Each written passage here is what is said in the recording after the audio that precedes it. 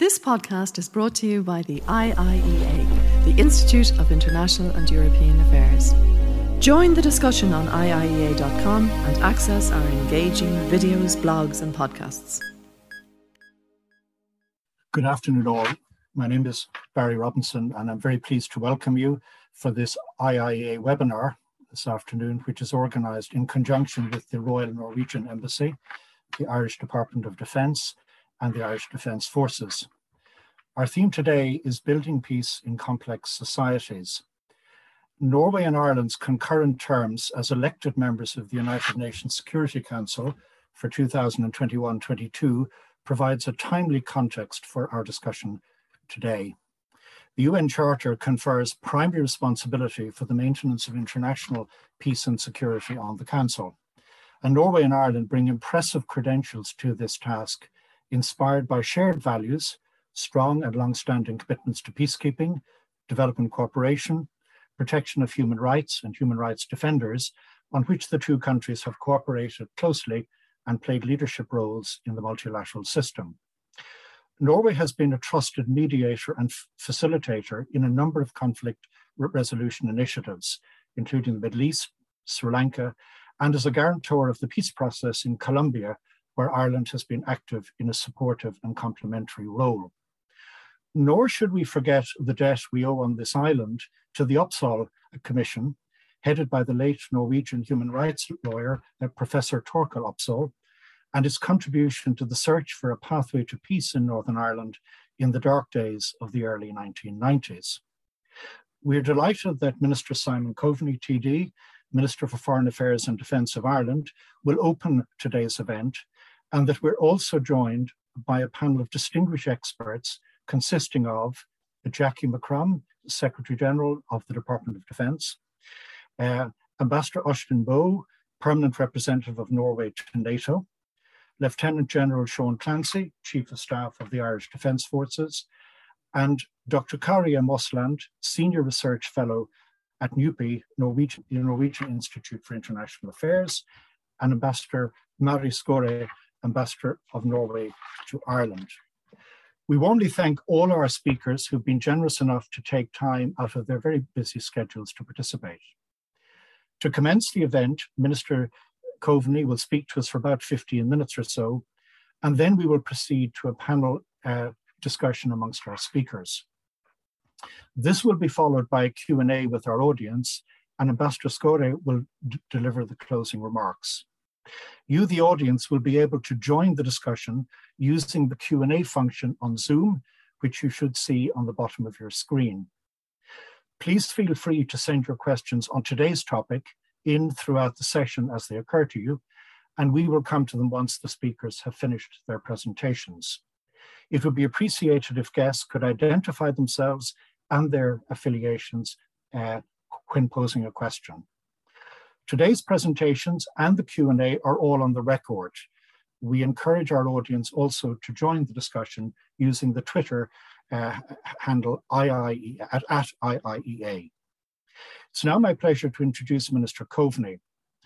On a personal note, I should begin by saying that I had the opportunity to serve under the Minister's stewardship during my time in the Department of Foreign Affairs, and was able to appreciate at first hand his passionate, creative and unwavering commitment to finding solutions to conflict between countries and within divided societies, notably in the Middle East and Africa. As Minister for Foreign Affairs and Defence, he directs most of the instruments Ireland deploys in a full spectrum approach to peace building, from conflict prevention and resolution, drawing on the lived experience of the Northern Ireland peace process, to peacekeeping and crisis management, and encompassing also development cooperation programs aimed at fostering peaceful, prosperous, just and inclusive societies, as well as arms control and disarmament policies to regulate and reduce the weaponry that enables conflict. So, Minister, the virtual floor is yours. Thank you very much, Barry, and special guests, ladies and gentlemen. At the outset, can I express my appreciation to the Institute of International and European Affairs in conjunction with the Royal Norwegian Embassy for inviting me to participate in today's webinar on the topic of working together, building peace in complex environments. October marks the 10th month of serving on the United Nations Security Council for both Ireland and Norway. It is indeed a great honour for Ireland to serve on the Security Council, and we're privileged to regard Norway as an ally as we actively engage across the Council's broad agenda together. We're also grateful for Norway's support during our presidency of the Security Council last month. Over the next 14 months or so, during Ireland's remaining term on the Security Council, I'm sure we will both continue to play a constructive and I hope thoughtful role and support the vital work of promoting international peace and security, which I know Norway is so committed to as well. This is in keeping with our values and also our interests. Ireland's tenure on the Security Council is guided by three principles: building peace, strengthening conflict prevention, and ensuring accountability, which is arguably the most difficult of all. We want to help build peace, including through improved UN peacekeeping. We want to strengthen conflict prevention by investing in early warning and addressing factors that lead to conflict in the first place. We also want to ensure accountability. Grave breaches of international humanitarian and human rights law should be called to account, and we're trying to do that on the Security Council. These principles are at the heart of the Security Council's mandate to maintain international peace and security. And Ireland strongly supports the commitments under the UN Secretary General's Action for Peacekeeping initiative. The initiative is aimed at reforming and improving peacekeeping operations, A4P and A4P+.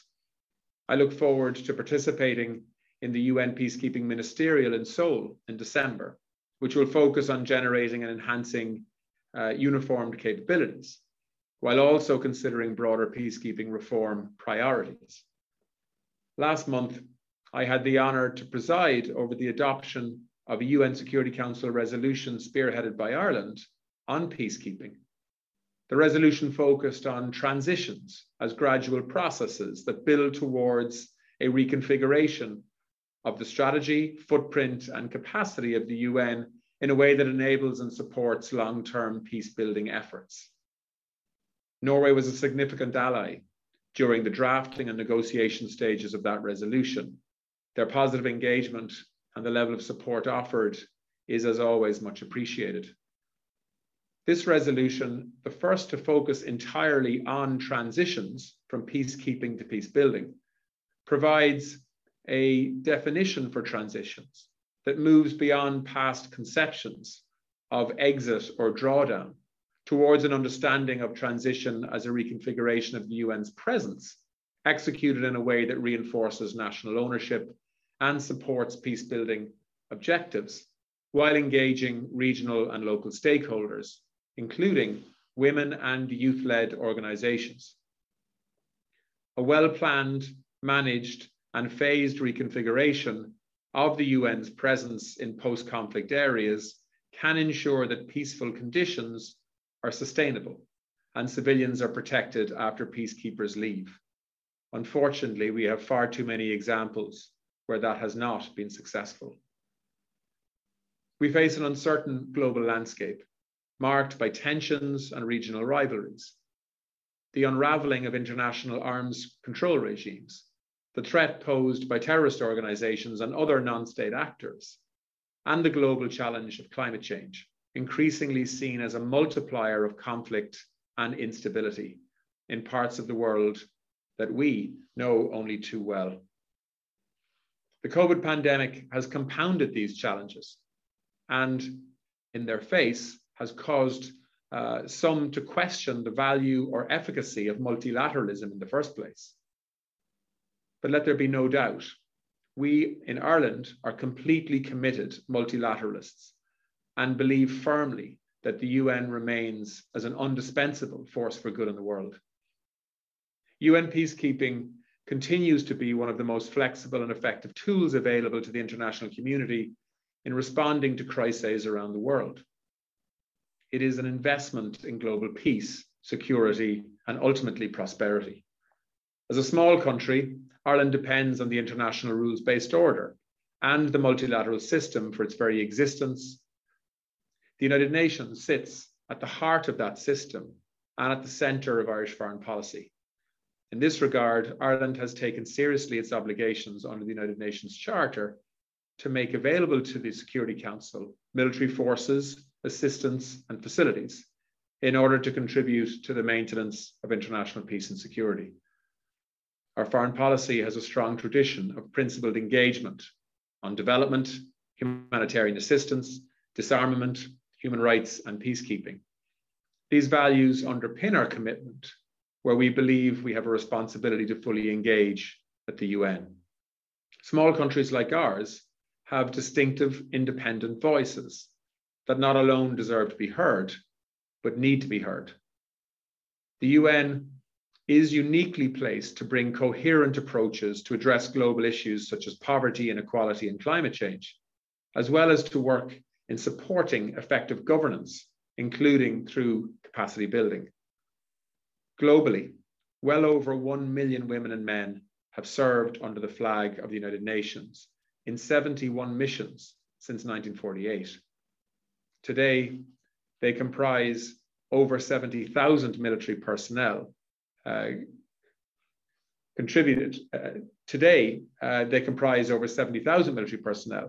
contributed by national armed armies from across the globe. As both Minister for Foreign Affairs and Minister for Defence in Ireland, I'm particularly proud of the contribution made by members of the Irish Defence Forces to UN peacekeeping operations. For over 60 years now, not a day has passed without our men and women donning the famous blue helmet.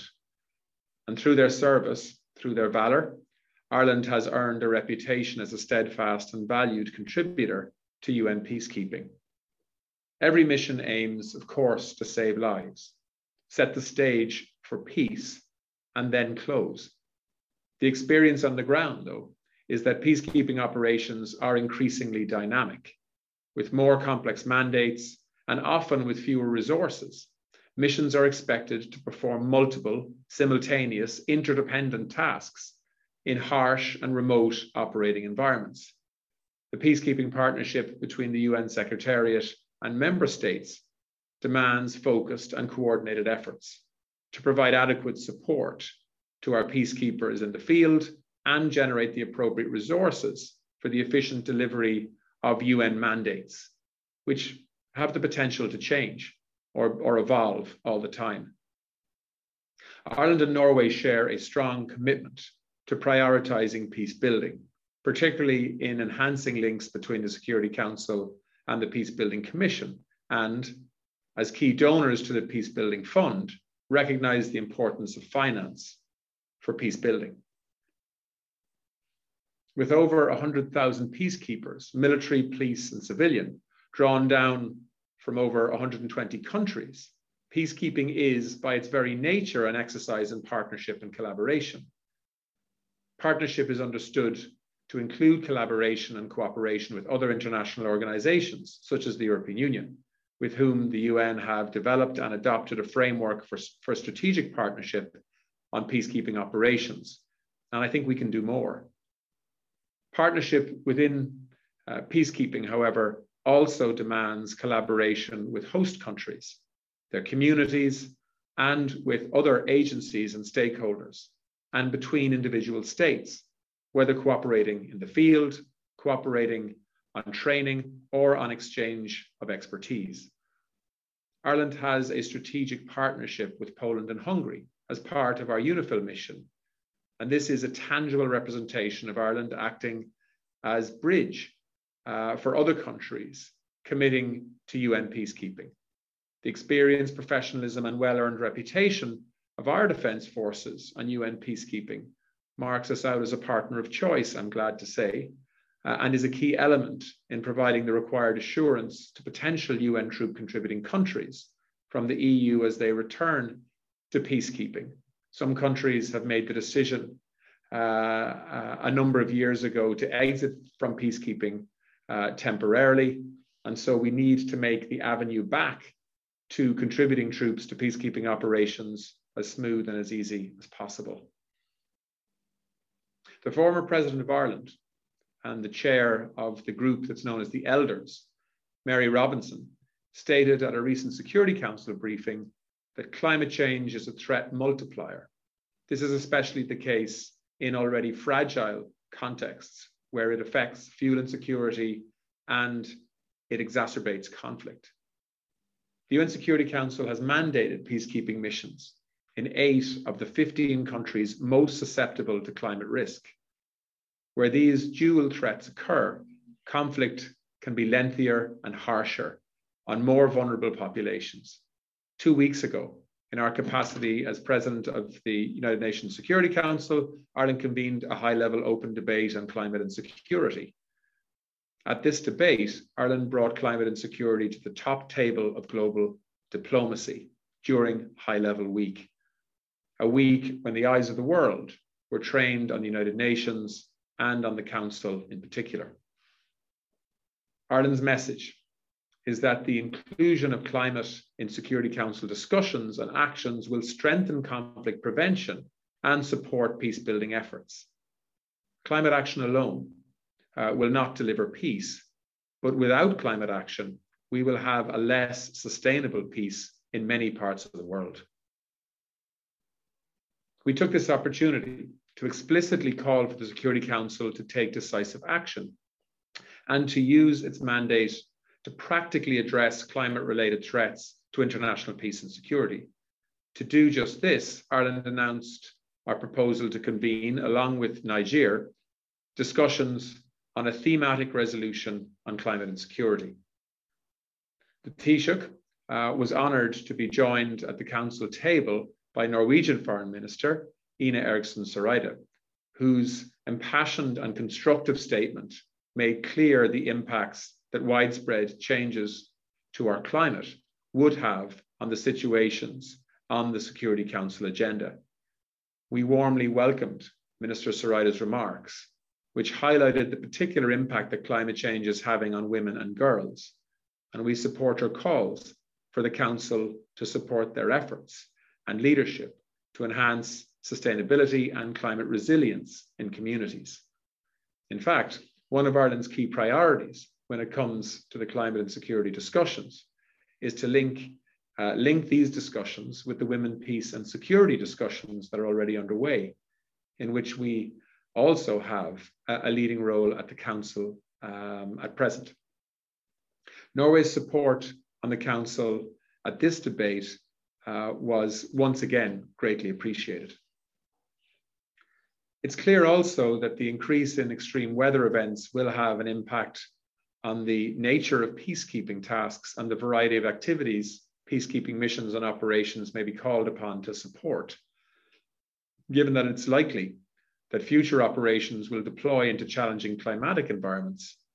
The UN needs to consider how it can deploy and sustain deployments in these scenarios without adversely exacerbating the environmental conditions in the operating theatre itself. We believe that it's worth considering whether future UN missions, mission planning should include an environmental impact assessment and reduce the overall environmental footprint of UN peacekeeping operations. Future proofing, energy generation, water access and usage, waste disposal and waste limitation, logistics and mission sustainability require key forward thinking and planning if missions are to be sustainable into the future and not compromise existing environmental conditions in the theatre of operations. The response of peacekeeping operations to climate challenges will require a lot of thought and greater peacekeeping engagement with this issue. So in conclusion, as we know well from our experience on this island, the work of building peace moves slowly. We bring this experience with us to the Security Council as we do the slow and sometimes frustrating work of seeking agreement on some of the most difficult issues on the global agenda. And unfortunately, there are many of those. In fact, the last time Ireland was on the Security Council 20 years ago, I think there were 13 files on the Security Council agenda. It's now 34, which just shows you the work that continues to be needed from the Security Council and from the UN more generally. And yet, with friends like Norway by our side, we face these tasks with conviction, with positivity, and with hope. For in peacekeeping, our greatest peace builder, John Hume, once remarked in Oslo, quoting one of our greatest poets, Louis MacNeice, "By a high star our course is set, our end is life, put out to sea." Many thanks again to the Institute of International and European Affairs, and of course the Royal Norwegian Embassy, for inviting me to join you here today and for facilitating such a useful discussion on the issues of concern to all of us, but in particular to Ireland and to Norway. Thank you very much, and I look forward to the comments and questions.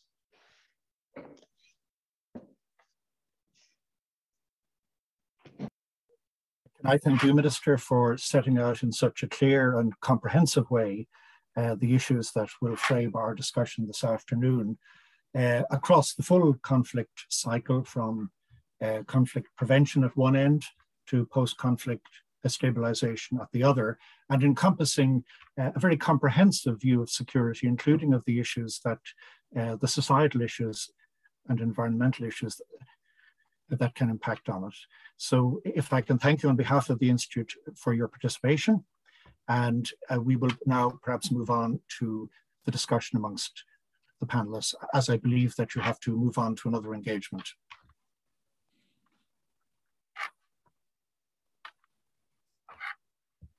So we will now proceed to the panel discussion. Our panelists have been invited with a view to providing a mix of national, regional, and global outlooks that relate to international security, well-being, and prosperity. While focusing on the three main organizations concerned with peace and security, the United Nations, the European Union, and NATO, our panel of experts will also offer national views and perspectives as well. The session will be divided into two segments. The first addressing European strategic perspectives on global security, and the second will consider operational aspects. Our first speaker is Jackie McCrum, who joined the Department of Defense as Secretary General in August 2020. She brings a wealth and range of public service experience and expertise to the position. Her prior positions of top responsibility include a role as Deputy Secretary General in the Department of Employment Affairs and Social Protection, Director General and Accounting Officer in the Office of the Ombudsman, Offices of the Information Commissioner, and Commissioner for Environmental Information. Our defence community has been integral to Ireland's contribution to international peace building, as the Minister has just outlined. In her presentation this afternoon, I understand the Secretary General will focus on European security and defence challenges and multilateralism and the role of the EU in that context. If I can pass the floor to you, Secretary General, now. Thank you very much, Barry.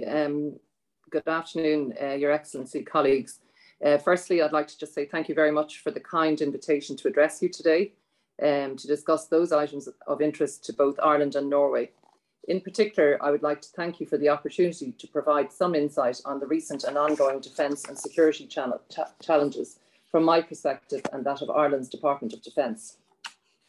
As Secretary General of the Department of Defence, I welcome the opportunity to return to speak at the IIEA. I want to express my deepest appreciation to the Institute for their continued engagement with defence-related issues. It is important that discussions on such issues are promoted in a way that encourages a conversation on an area of public policy which receives very little publicity, but which impacts on all of us as citizens and taxpayers.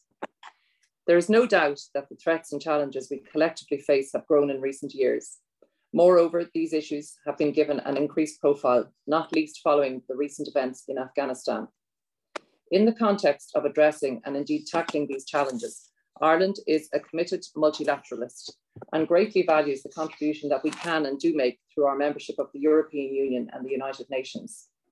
With regard to the latter, we are particularly appreciative of the close collaboration that we have enjoyed with our Norwegian friends, as the Minister outlined, since we both joined the UN Security Council at the beginning of this year.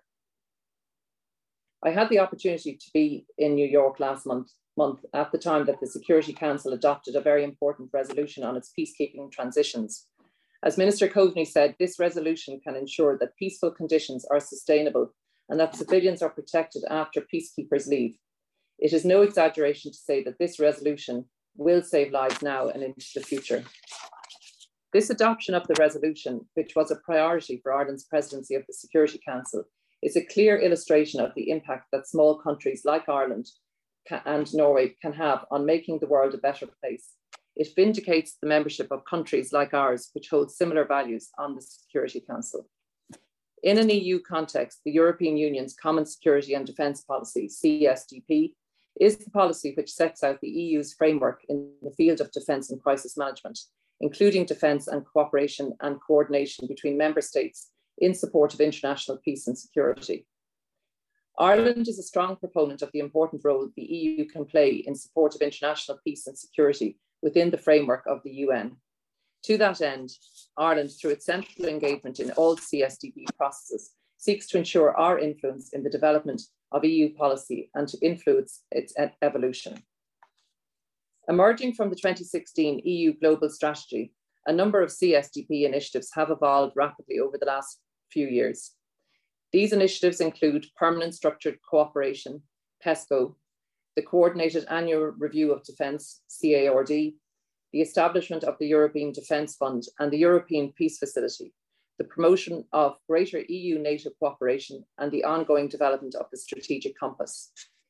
The EU is currently involved in 17 CSDP missions and operations, 6 military and 11 civilian. Ireland is an active participant in a number of both military and civilian CSDP missions.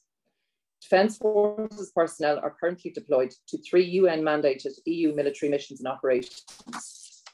Our participation in these CSDP missions complements our long-standing tradition of participating in UN peacekeeping operations, as the Minister outlined. The establishment of PESCO represents a further development in EU cooperation in support of international peace and security under Common Security and Defence Policy, CSDP. Under PESCO, member states come together in different groups to develop and make available additional capabilities and enablers for peacekeeping and crisis management operations. We value our engagement with a number of PESCO projects, which provide a means of enhancing interoperability, something that will be of benefit for our troops on future missions overseas. Our participation in the newly established European Peace Facility further illustrates Ireland's commitment to enhancing the EU's ability to promote international peace and security in support of the principles of the United Nations Charter. We believe the establishment of this mechanism can be used effectively in support of both our partners and our operations. However, as a strong supporter of non-proliferation and effective arms control, the possible provision of weapons through the European Peace Facility was of particular concern to us from the outset. We worked hard throughout the negotiations to be constructive and to ensure that a balanced compromise could be reached, and we believe that the final outcome reflects this. With so many new initiatives and processes in play, the discussions on the Strategic Compass are of great interest to us, and they are now coming into a particularly crucial phase. Constructive engagement in the Strategic Compass process provides an opportunity for Ireland to elaborate further in respect of its involvement with the EU's Common Security and Defence Policy, Ireland's key values and objectives regarding the direction of travel and the role of EU missions and operations. We have a particular interest in the Strategic Compass pillars of crisis management and partnerships. With regard to the latter, we have consistently emphasised the importance of the EU-UN relationship. We believe that a partnerships focus is key for the Compass, and we strongly support greater cooperation between the EU and partner organisations such as the UN, the AU and NATO, and the contribution this can make to international peace and security. We have previously welcomed the description of the UN as the bedrock of the multilateral rules-based order. In the partnerships discussion, we are particularly keen that the Compass further develop cooperation between EU and UN missions in the field, particularly in terms of avoiding duplication and ensuring coherence. In conclusion, I want to reiterate my appreciation for the opportunity to contribute to today's event. I hope that you will see from my presentation that the international defence and security agenda, particularly in the EU, is a busy and evolving one. Let me assure you that Ireland will play its full part in shaping that evolution. Many thanks to both the IIEA and the Royal Norwegian Embassy for providing us with this opportunity to speak today. Thank you very much. Thank you very much, Secretary General, for your very clear and comprehensive overview of these security challenges. You've flagged a number of themes that I think we will take up in the questions and answers afterwards. Our next contributor will complete our scan of the strategic horizon. Ambassador Austin Boe was appointed as Norway's permanent representative to NATO in 2018.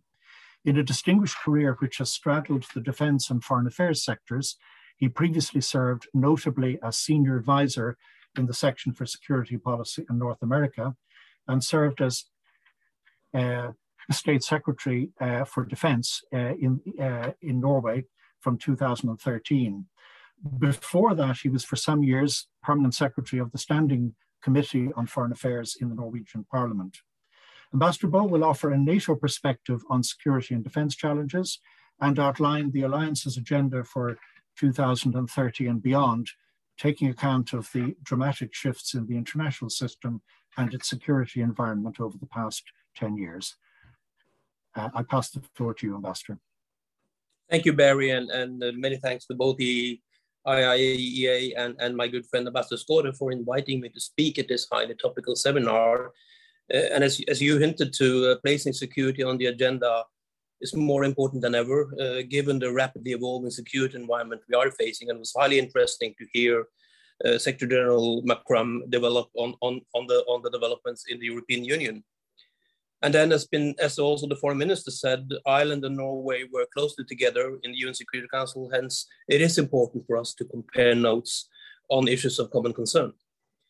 And NATO is not, as you will know, foremost a peace-building organization, but it is a political military defense alliance with 3 core tasks, of which collective defense of its members is the most prominent.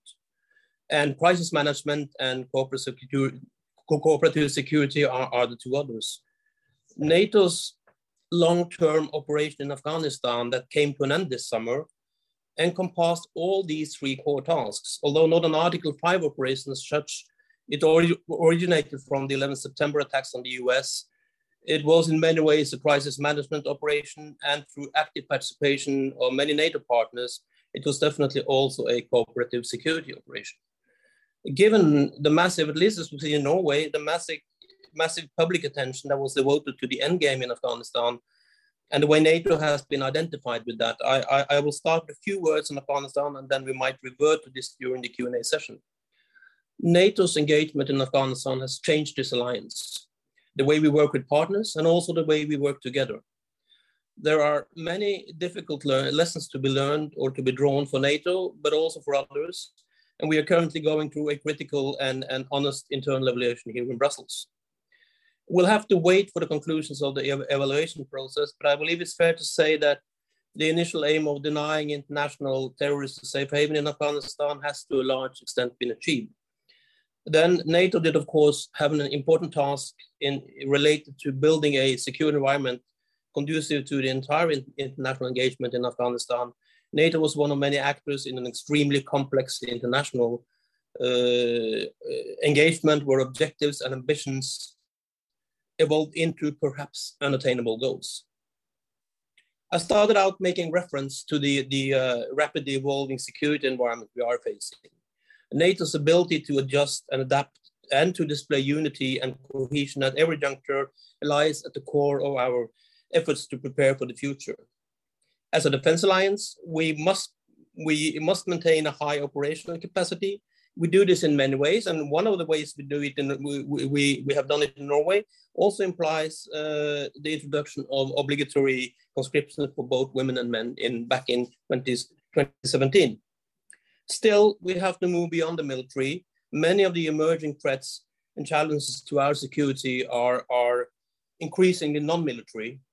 Disinformation, damage to our digital infrastructure and other hybrid forms of warfare are continuous challenges that threatens to destabilize our democracies and undermine our values. And NATO is strong militarily, but many of these challenges, as I said, cannot be met by military means alone. and building societal resilience becomes ever more important. In recognition of this, NATO has set in motion a reflection process aimed at strengthening all aspects of the alliance, including our political consultations. This has been baptized the NATO 2030 process, provided much of the substance at the Brussels summit this June, and we have now started laying the groundwork for a new strategic concept of the alliance. Our current concept is from 2010 and is in many aspects outdated. It speaks of Russia as a strategic partner, does not mention China, and is not up to date as regards new challenges such as cyber, emerging and disruptive technology, climate and security, to name a few. And this has not prevented NATO from developing and from doing the right things, but it is nevertheless high time to get in place a forward-looking strategic concept, taking the alliance into the future. And in this future, we are not alone. As I mentioned at the outset, partnerships lie at the core of the alliance. Building resilient societies, tackling the security challenges caused by climate changes, and handling various complex hybrid threats we cannot do alone. We need to work with like-minded partners across the globe. And then Secretary General Macron spoke about the EU, and cooperating closely with the EU remains key to NATO. However, as we have heard lately, as strategic autonomy has become somewhat of a buzzword downtown, the division of NATO and EU may seem to have become increasingly unclear. We all agree that a strong EU is good for transatlantic security. So if strategic autonomy means strengthen EU capacities and capabilities, this is excellent. But if it means developing into parallel cores leading to unnecessary duplication, there could be reason to be concerned. And a bit jokingly, as one of my colleagues in Brussels said, we may have been used to look at the EU as the vegetarian and NATO as the carnivore. When they both develop into omnivore creatures and there is only one plate, then things might be a bit complicated. Because we do only have one set of forces, we do only have one set of resources, and hence we need to be conscious as regards our respective strengths and competencies. After all, we're facing many of the same challenges, and we should meet them in cooperation, not in competition. This would probably also be easier to deal with for EU members who wish to continue to be seen as neutral.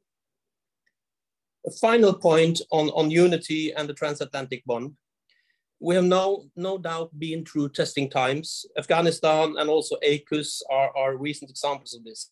Yet, as I pointed to, NATO has remained united throughout all the tumultuous experiences in Afghanistan over the past 20 years.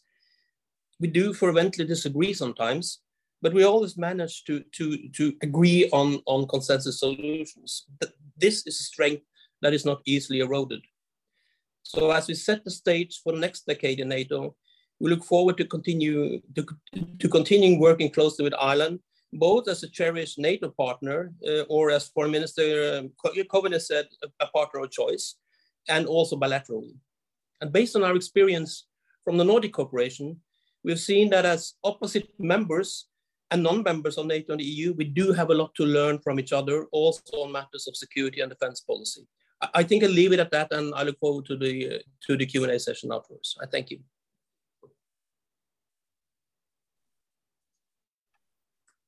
Ambassador Bull, thank you very much for your presentation. I think that gives us a good understanding of where NATO fits into this architecture, what it does, and also you flagged, I think, some themes that I'm sure we'll come back to in the questions and answers. A couple I picked up were strategic autonomy, which of course is something of a hot topic, and also the questions of societal resilience and how you build it and how you sustain it.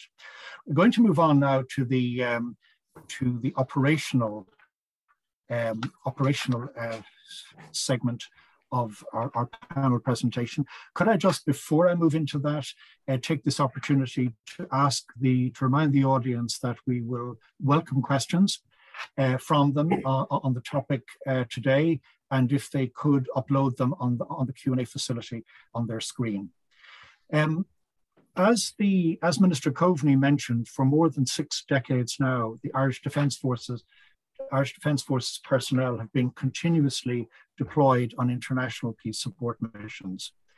They are recognized for their professionalism, impartiality, and capacity to win the trust and confidence of local populations with a particular capacity for peacekeeping at the community level.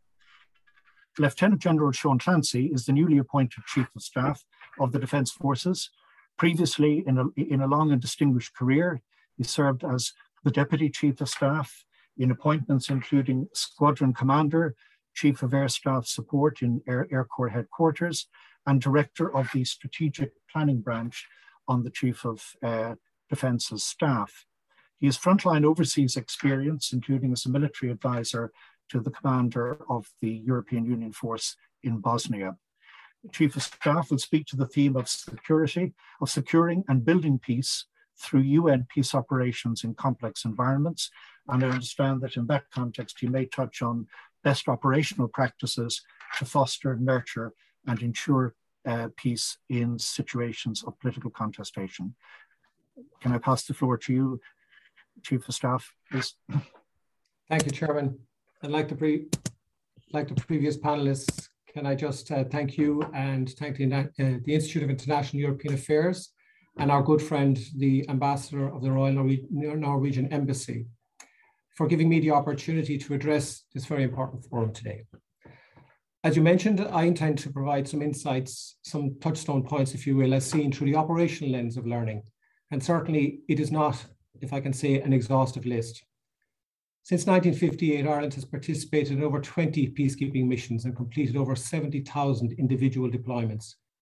Ireland is the largest per capita contributor in Western Europe and other groupings at the United Nations. As a militarily neutral country, Ireland has sought to deploy its capabilities in pursuit of its principles in the promotion of peace and security beyond its shores. We are advocates for the responsibility to protect, for capacity building through increased training and the protection of civilians. We are also supporters of United Nations peacekeeping reform, which is one of Ireland's pillar goals during the United Nations Security Council tenure. It is clear for me, and I think for everybody, that Ireland has been led and continues to be led, not by what it has to gain, but by what it has to offer. Peace operations are by no means perfect, and we should always strive to improve and adapt. It is a continuous effort and an enduring form of transition. Through the vast array of experiences of Irish peacekeepers, a number of possible improvements have been identified, and these can include options for how peace operations can better respond and engage with people and communities, which must constantly evolve, in addition to responding to the needs of state institutions. This could include informal advisory boards comprised of local community leaders to truly orient missions towards people-centered peace building. We must ensure that efforts to implement and strengthen women, peace and security in missions are context-specific, drawing on the reflections and needs of diverse women in the communities. Similarly, our efforts on peace building, the capacity of youth, this must continue identifying and focusing on community engagement and peace building activities, along with encouraging engagement from representatives of civil society. If we do not include all such facets of society, peace building breaks down and consequently the mission may be compromised.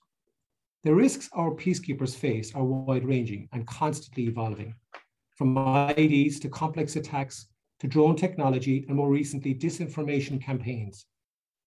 Effectively addressing these threats requires consideration of the safety and security of our peacekeepers throughout the mission cycle, from inception to transition.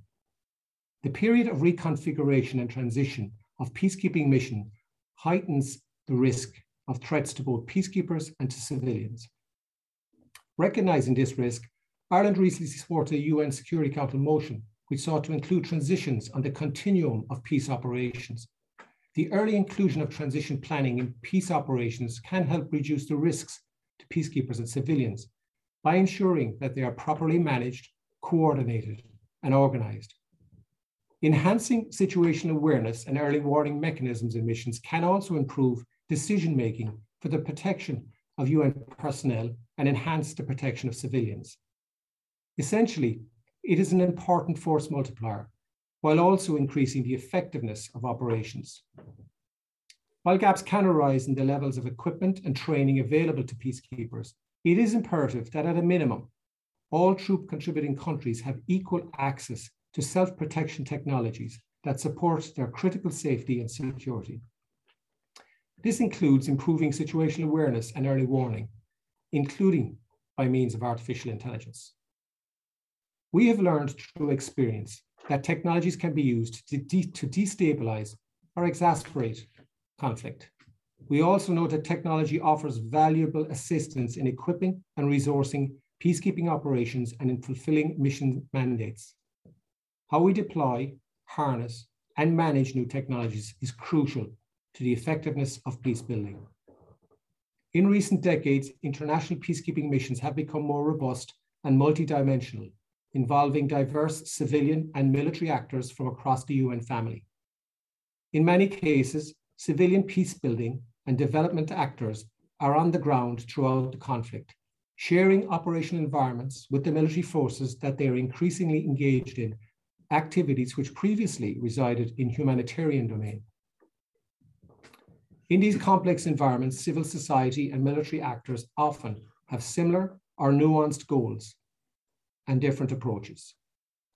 We have come to acknowledge the need for clarity with respect to the roles and responsibilities between civilian and military actors in conflict and post-conflict settings as an essential dimension of peace building and development policy. Women, peace and security is a cross-cutting issue which affects the entire spectrum of UN operations. Security Council Resolution 1325 urges equal participation of women at all sectors of peacekeeping operations, including the military.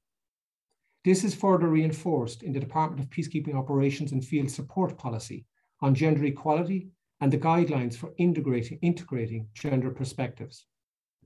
We have learned that female peacekeepers improve overall peacekeeping performance. They help to promote human rights and the protection of civilians and encourage women to become a meaningful, and I would posit an essential part of peace and political processes. Greater diversity and a broadened skill set means improved decision-making, improved planning, and improved results. Female peacekeepers can better access the population, including women and children, thereby generating critical humanitarian information that would otherwise be difficult to reach. The Defence Forces have incorporated female peacekeepers as a part of CIMIC teams, local liaison, and medical teams to great effect. Diversity in peacekeeping helps to address the disproportionately negative effect that conflict has on women and children. It also brings new perspectives and solutions to the tale by effectively addressing the needs of women in conflict and post-conflict settings, including those of female ex-combatants and child soldiers, during the process of demobilization and reintegration into civilian life, as well as during the phases of transitional and post-conflict settings.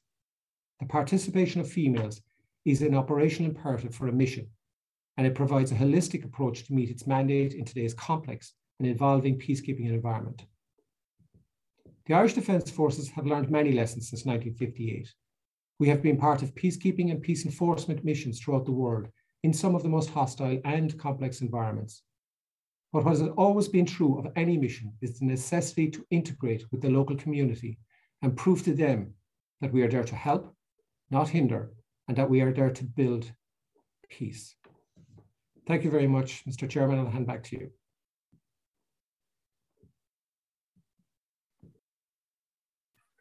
Okay, Lieutenant General, thank you very much for that presentation and a thought-provoking analysis on how peacekeeping practice needs to evolve and be refined in a shifting conflict landscape. Your emphasis on the gender dimension and the role of women peacekeepers leads us very neatly into the final contribution from the panel, which will be provided by Dr. Kari Osland, who is a Senior Research Fellow in the Research Group for Peace, Conflict and Development at NUPI, Norwegian Institute for International Relations. Her work focuses predominantly on conflict dynamics, insurgencies, peace operations and peace building. Dr. Osland has provided consultancy work to the United Nations, the Norwegian Ministry of Foreign Affairs, and to the Norwegian Policy Directorate. She has fieldwork experience in the Balkans, Afghanistan, and in Africa. And today, Kari, I understand you'll speak to the theme of female peacekeepers and operational effectiveness in UN peace operations. The floor is yours. Thank you very much, Ambassador Barry, and thank you to the organizers for inviting me. Your Excellencies, ladies and gentlemen, good afternoon. It's a great pleasure to join you here today. I will first present some findings on effectiveness of peace operations, and then zoom into the topic of female peacekeepers. So first, through what we call the Effectiveness of Peace Operations Network, EPON, NUPI and our partners in 40+ universities and research institutes have conducted several studies where we analyze the effectiveness of certain peace operations.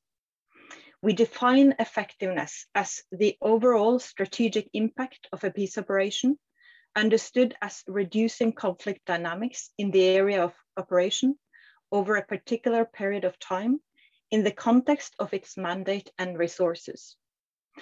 And we have looked at several ongoing UN and also AU operations, such as AMISOM, MINUSCO, UNMISS, MINUSMA, MINUSCA, and UNAMID.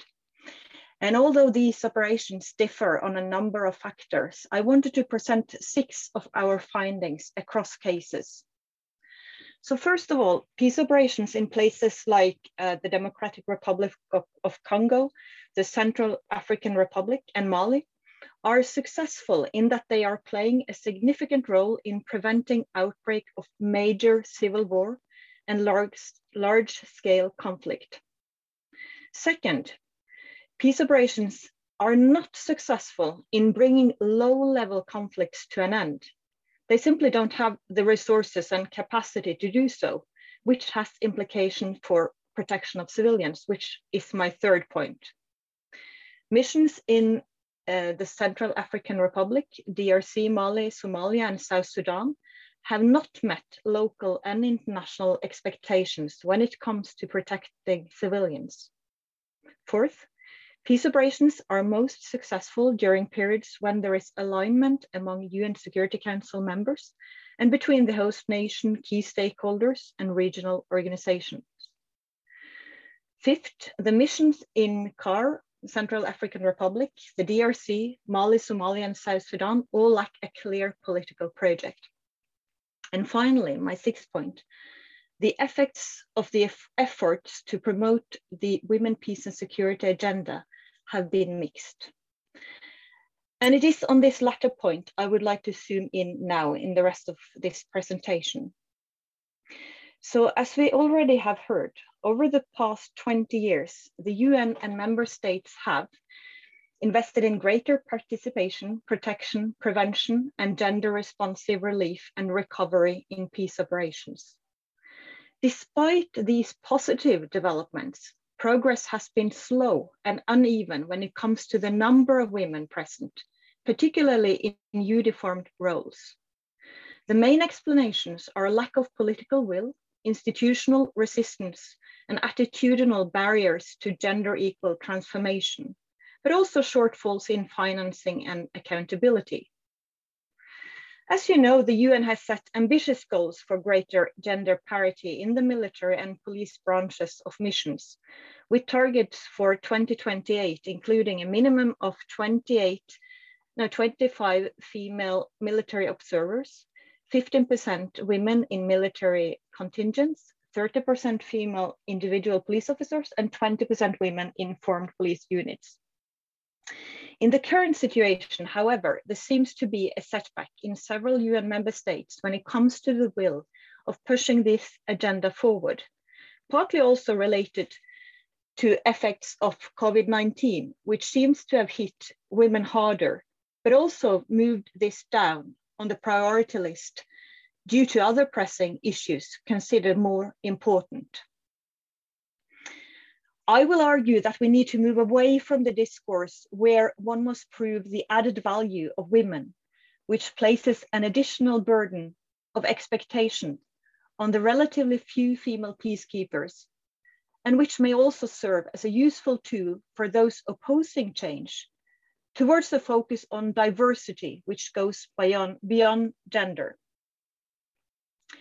Within peacekeeping, historically, rather than being identified with effectiveness, diversity has been associated with barriers such as language and culture, particularly when it comes to command and control.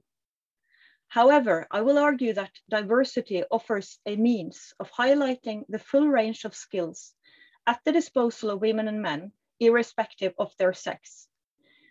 Diversity also encompasses other identity markers, such as geography, race, ethnicity, religious orientation, and linguistics. If you look at the skills and capabilities needed to fulfill the task carried out by UN peacekeepers of today, it becomes clear that we need to move beyond gender. This summer, the chief of the Norwegian Home Guard, Elisabeth Mikkelsen, she had an op-ed in one of the journals of the army where she says that if we are to succeed with a future-oriented and equal defense, we must start by acknowledging that the reason why we do not succeed so far runs deep and lies in our culture. She goes on to say that the armed forces has a hegemonic masculine culture that fosters stereotypical masculine traits. We have many subcultures, but hegemonic means that it's the leading culture. And no, that does not mean that the entire armed forces consist of masculine stereotypes, but that we let that norm rule. We give it defining power, and we reward those who fit. Herein lies the core of the problem. We all carry with us both masculinity and femininity in both sexes. And in a culture that cultivates stereotypical masculine traits, women are hit extra hard. Measures aimed only at women unknowingly reinforce the link between culture and gender, and thus increases the challenge. For example, several women have erased their feminine features to fit in, an unwanted effect that does not directly promote diversity, and it's easy to fall into the trap of reinforcing stereotypes. Instead, it's important to engage in debates on what transformation is necessary to embrace also gender diversity. One part of this is at the strategic level. Leaders must develop the structures, processes, and mechanisms to support and implement the desired change. To engender an inclusive identity and ethos, there must be some drive from the top, and within that demonstrate that the diverse worldviews of both women and men bring are to the best interest of the institution and operational effectiveness. Hence, the need to focus on the advantages of having a more diverse composition at all levels. Another part of this is the tactical and operational level, regarding the need to prepare and transform internal culture and social patterns in order to break down the barriers of resistance. According to General Michael Garrett, Commanding General of US Army Forces Command, diversity is much more than a force multiplier. It is essential at every level of mission effectiveness, and therefore also considered a key strategy. The US military has implemented what they call diversity management to ensure equality of treatment and opportunity for members while eliminating discrimination in all its forms. I understand that the Irish Defence Forces already have taken a number of initiatives in this direction the last couple of years, which we could also hear from Lieutenant General Sean Clancy just now. In attempting to achieve gender parity, UN member states should place greater emphasis on the range of tasks and responsibilities inherent to peace operations and national security forces, and the operational value of diversity in fulfilling these tasks. Development of culture cannot be ordered. It requires hard work. We must clearly define which culture we want and why, and create a climate of cooperation that fosters the desired culture. At the same time, we must remove obstacles. It seems to me that Ireland and Norway is very much in line here. The question is how to move forward on this agenda within and outside the UN Security Council. Thank you very much for the attention, and I look forward to the continuation. Thank you very much, Carrie, for that presentation. I was very struck by your argument that recruitment needs to focus on the diversity of skill sets needed for peacekeeping rather than the kind of the traditional discourse of attempting to prove the added value of female peacekeepers, or kind of, if you like, ghettoizing the issue a little bit in that way. And that's something I think that we will come back to. Just before we move on to the question and answer session, I want to acknowledge the participation of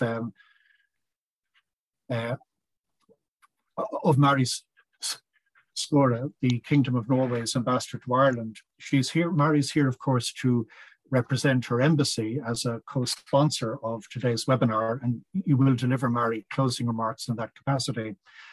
But I would also note that you have extensive professional experience and expertise on the topic we have before us today. Prior to your appointment as ambassador to Ireland, you were the chef de cabinet to the president of the 74th session of the United Nations General Assembly. You've served as Norway's Deputy Permanent Representative to the United Nations in New York, and also, and very topically perhaps now, as Norway's ambassador to Afghanistan from 2016 to 2018. And you were, going back a little bit, the first NATO Secretary General's representative for the Women, Peace and Security resolution, implementation thereof from 2010 to 2012. We're now opening up the debate to questions from the audience.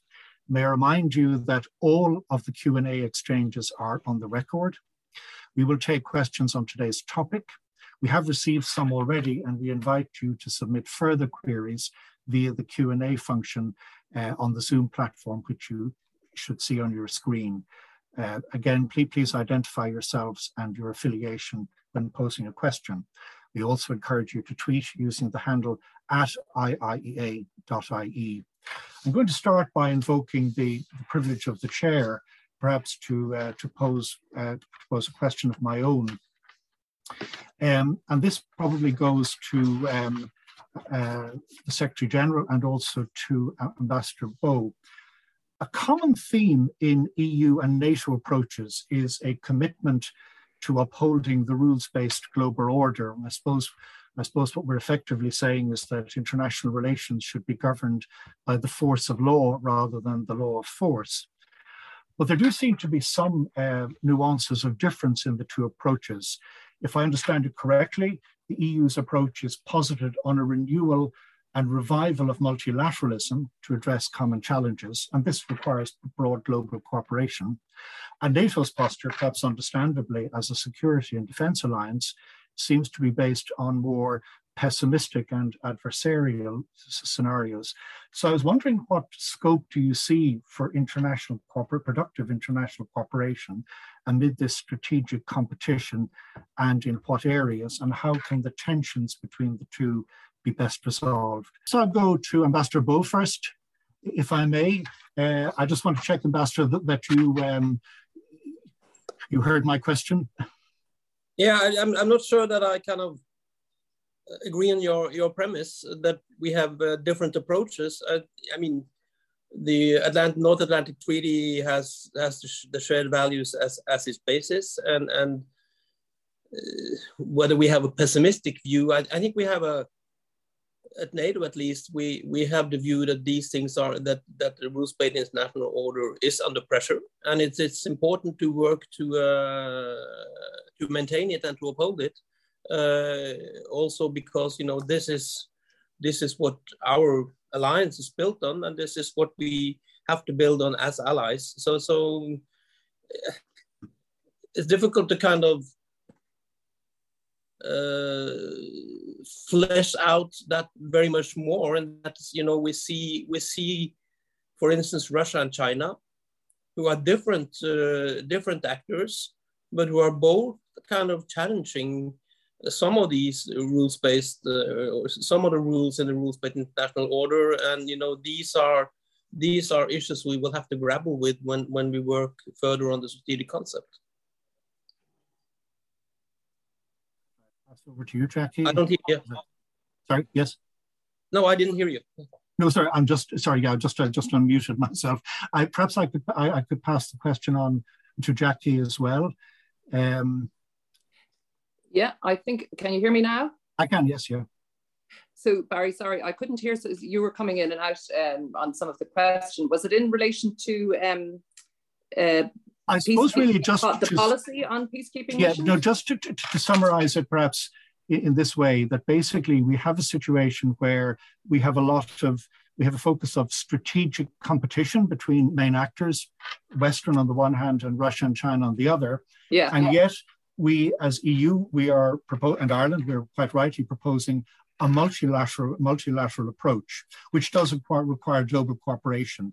So I just wonder any thoughts you have on how the tensions or apparent tensions between these two can best be managed, and where there would be scope for productive cooperation, notwithstanding the strategic differences. I'm not sure that I can entirely answer that. I think there is a challenge in relation to the various tensions that are there. I think we're committed to, as a small country, we want to work with our partners and develop that multilateralism. That's what we're committed to. And I think, this brings up a variety of challenges, particularly when you look at, the decisions that are made in relation to Afghanistan.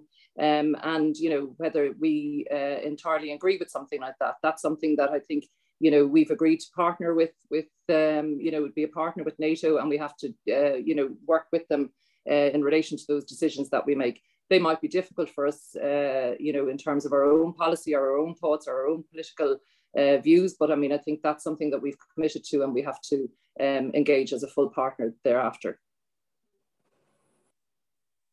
While I have you on mic, Jackie, thank you for that. Can I just, Ambassador Bowe raised or flagged the question of strategic autonomy, which has been a somewhat contentious one, both I think within the EU, but also in the context of the transatlantic relationship as well. Do you have any particular, how do you see strategic autonomy? What are its essential features from your perspective? Again, I'm not sure what is meant by that. I mean, I think we have our policy approach, particularly in relation to peacekeeping missions. We have our own neutrality position, and I think we would be guided by all of those decisions, whether as to where we would I suppose put our intent. I think, sorry, I'm wandering off here. There's people coming. I'm in a hotel room in Malta, so that's what the problem is. But anyway, so I think all of these things serve to probably challenge us, and we have our own commitment to peacekeeping. We have our own commitment to multilateralism. And I think, we've got to, are we autonomous in our decisions? I suppose we are. But then I suppose we need to work with our partners as well. So that's always a tension that's there, and that's one that needs to be worked on a very high level diplomatic basis, and through our support for things like when we're working with the UN Security Council. I think you see it in full action there. When you go and you experience that, and you actually see that as it operates. It's a really it's an excellent example of how this business gets done in the background efficiently, effectively, to ensure that everybody's I suppose strategic intent is kept to the fore. Thank you very much, Jackie. I have a question here for Kari Osland, which comes from Brigadier General Gerard Hearn, retired. You mentioned UN missions in Africa, and he says that he agrees that national and local expectations of these missions on conflict prevention has proved elusive. Does your research show that the root cause of these failed Security Council resolution objectives is caused mostly by military contingents' suboptimal operational capabilities and an unwillingness by military contingents to take operational risks even at the lowest level? Thank you for that. It's a good and quite difficult question to answer, briefly at least. You know, I think probably you need to go into each and every mission to answer that question in a good way. But I think overall, one of the main problems have been, or in these missions, is the lack of the primacy of politics, so to speak. And I do think that some of these operations, I mean, there haven't been a kind of clear political project aimed at resolving their respective conflicts while at the same time. And I think that is a huge problem. As for the lack of will to or unwillingness, as you posed it, by military contingents to take operational risks, I think that is a challenge. You know, in Mali, there is this anecdotal saying that you have the distinction between the foot soldiers and the skiers, referring to those who are willing to put their lives on risk and those that are not, which is quite problematic because it also creates or strengthens a narrative as for who are willing to risk their lives, which is clearly very problematic. But I wouldn't point to that as kind of the main reason why the UN, for instance, have not been able to save more people or avoid even low-scale conflict. I think the answer to that question is much more comprehensive and relating more to what I said first, namely the primacy of politics and therefore also the lack of political process in combination with, of course, resources and comprehensive approach and et cetera. I don't know whether I answer your question, but I tried. Thanks. Well, thanks very much. I think that is very clear. Question perhaps for Sean Clancy, to begin with anyway, from Keanu Gaita. What are the lessons learned in peace-building missions in the context of the COVID-19 pandemic?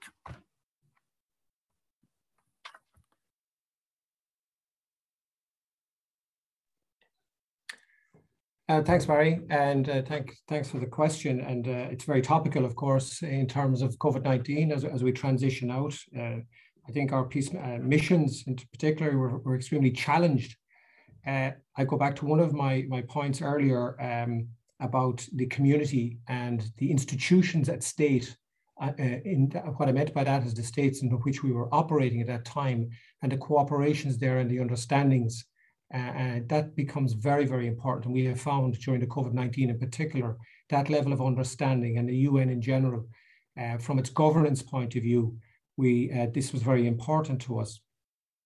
But I suppose the biggest lesson of all for us was the fact that our governance and our overall approach practices were fit for purpose, if I could say that.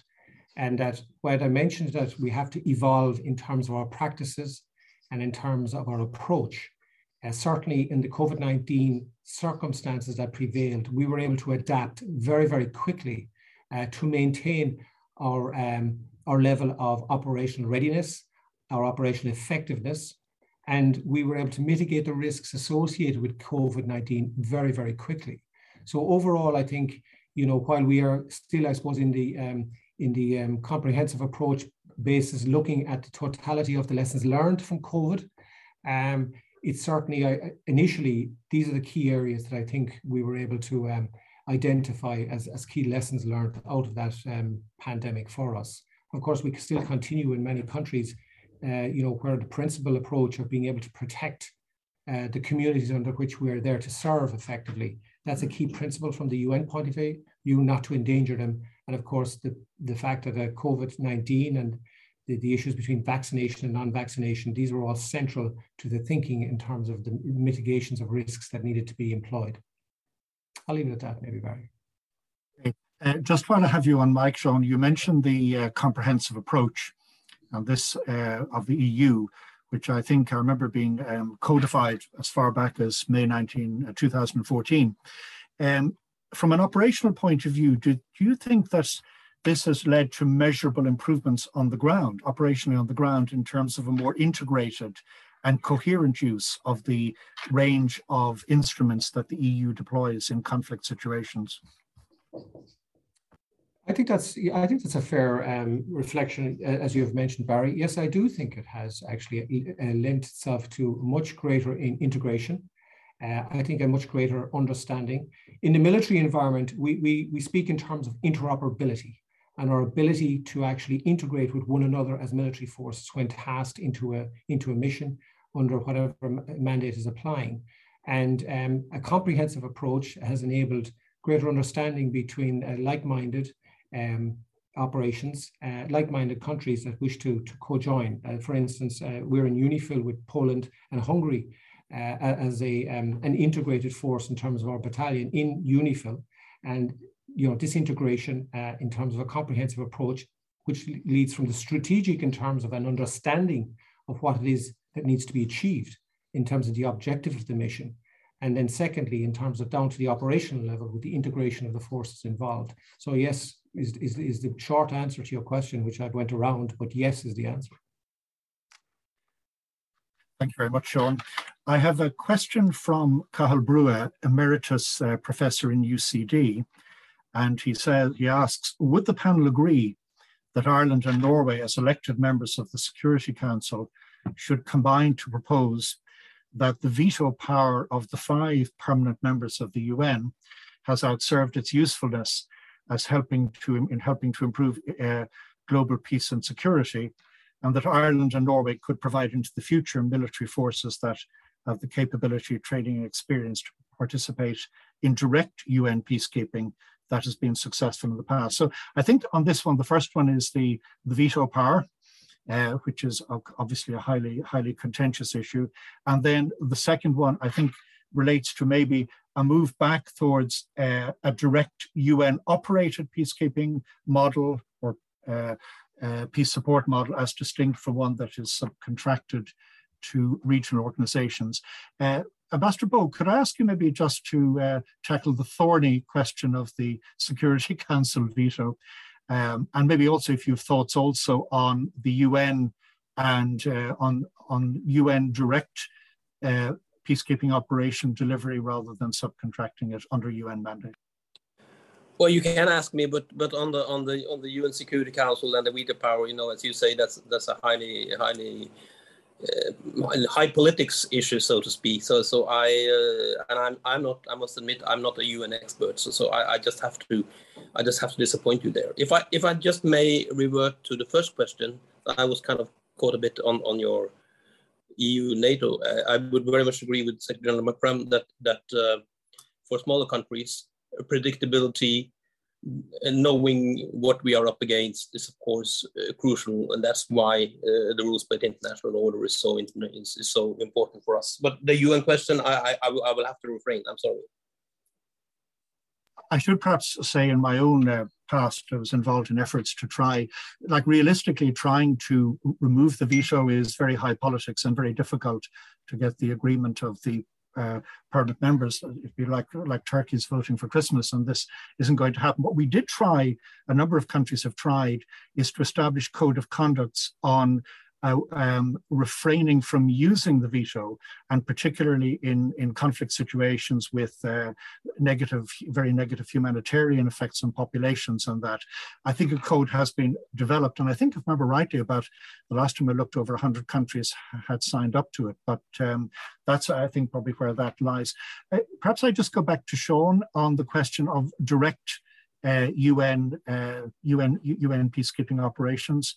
Like, the reality is there were good reasons why the UN has asked regional organizations to deliver peace support operations under a UN mandate in the past. But do you have any particular thoughts on the question and feasibility towards moving back towards a more direct UN operation model?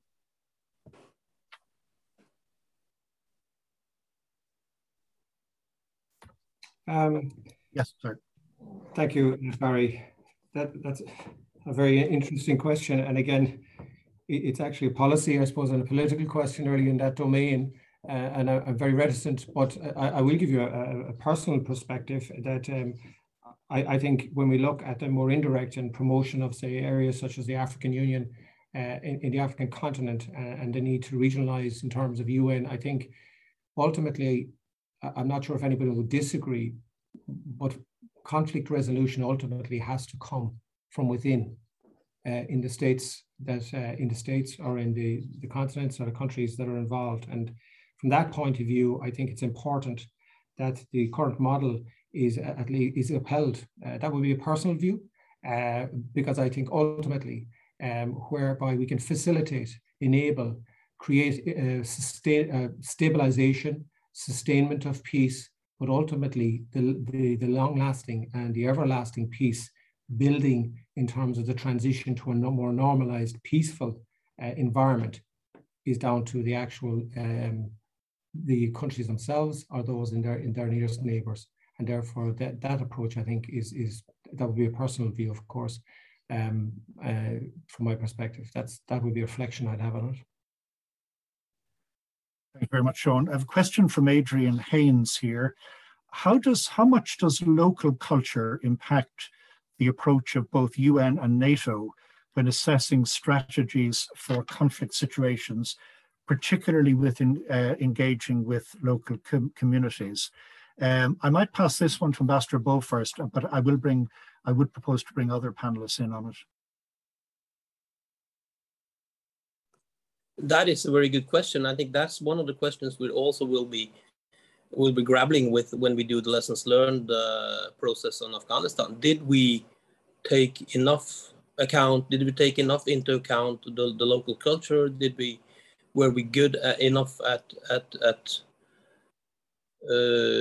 understanding the Afghan society? We tried to do it, but and that is also an element that is taken into operational plans, and that is in the consciousness of our soldiers who are in operation. But we've done it. I mentioned the issue about obligatory conscription for women. What we saw was that in Afghanistan, when we had women in the forces, the ability to engage with the local population, the female part of it, of course, became much easier than when we only had male soldiers. That is one aspect that we were seeing as a success, but probably we are not good enough of doing that. Could I bring Carrie in on this one as well, please? Yes, well, I think that this is one of the hard parts. I mean, the UN and the EU have been criticized for applying this one-size-fits-all, and I do think there is something in that, in the sense that the UN and the EU can always be better at context sensitivity. But it is difficult, and I see that. But if I may, I have just one brief reflection on the previous question, as for kind of perhaps moving back to the more traditional peace operations, because we have had no new multidimensional peace operations since 2014. And while many in the research and practitioners community believe that this does not in itself mean that peace operations are out of the game, there seems to be less willingness to invest in large peace operations. And of course, happenings in Afghanistan recently doesn't change that perception in itself. So perhaps we might be seeing more of the special political missions, and perhaps even returning to those more traditional ones with monitoring functions only. I mean, hence, much more of a limited in scope and ambition. Thanks. Thank you. Just a related question, like in a sense, looking at the EU, it's committed to promoting universal values, including human rights, in its peace-building actions. But some of these values are highly contested in some countries, particularly in conflict situations. For example, liberal democratic models, gender equality, LGBTI rights. Any thoughts on how, to what extent you have to work with the grain of the local the local society in order to try and achieve better outcomes. What are any further thoughts on that? Are you asking me again? Or? Yes, Gary, if you had a further reflection on that. Well, involving the host state to as much as possible is also always a challenge, and the liberal peace approach has been criticized for its normativity, of course, but so I think the time does not allow me to go in depth here because there is a lot to be said, but I think perhaps to just connect it to one of the previous questions again, I think perhaps one of the positive consequences, if one could say so, of the COVID-19 pandemic is the way in which local peace builders and local agency have taken on new meaning in situations where outside experts were unable to travel for some time. And in a way, it kind of shifted the dynamic to one of more real partners. And I think building on that particular part, as for local peace builders, is something we should consider in the way forward. Thanks. Okay, we're coming now towards the conclusion of the event. I want to thank our speakers for their thoughtful and thought-provoking contributions, which I think have stimulated a very rich debate. And also thanks to our audience for their participation and the questions which helped to focus that. I'm sorry we couldn't reach all of them, all of the questions in the end, but I think we covered quite a bit of ground in the time available. In the words of a song, there are more questions than answers, but I think at least our discussion has helped to crystallize some of the issues and dilemmas that are at the core of the peace building process. And with thanks to all, I would now like to hand over to Ambassador Mari Skåre for some remarks to close this webinar. Mari. Thank you so much, Barry. And thank you to all the participants and panelists here today. It's been marvelous. I know that we set ourselves up for a very, very broad agenda when we wanted to have a seminar together with IAEA and the Department of Defense and the Defense Forces here in Ireland on building peace in complex environments, operational and strategic perspectives. So it is quite a mouthful, but I think our panelists did, and Minister Coveney did an excellent job in highlighting some of the very current security challenges that we face, and thereby enabling us to address our joint priorities and responsibilities in this very, very broad and important agenda.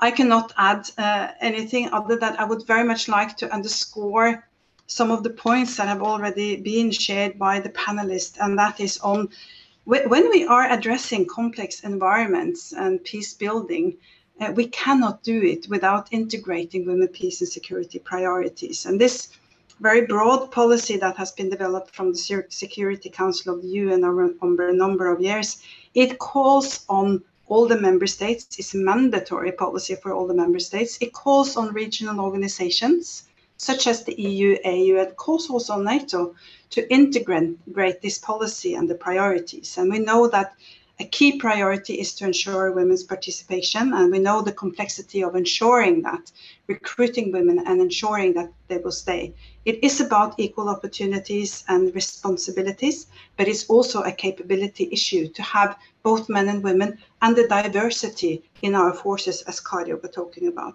I also want to highlight the importance of good analysis.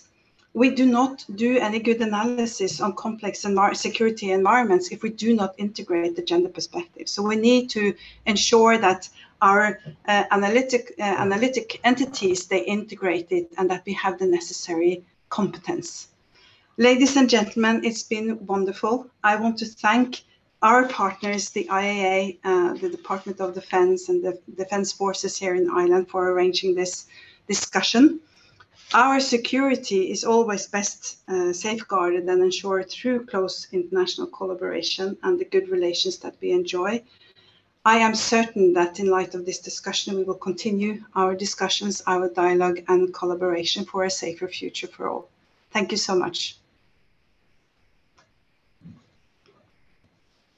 I'm sorry.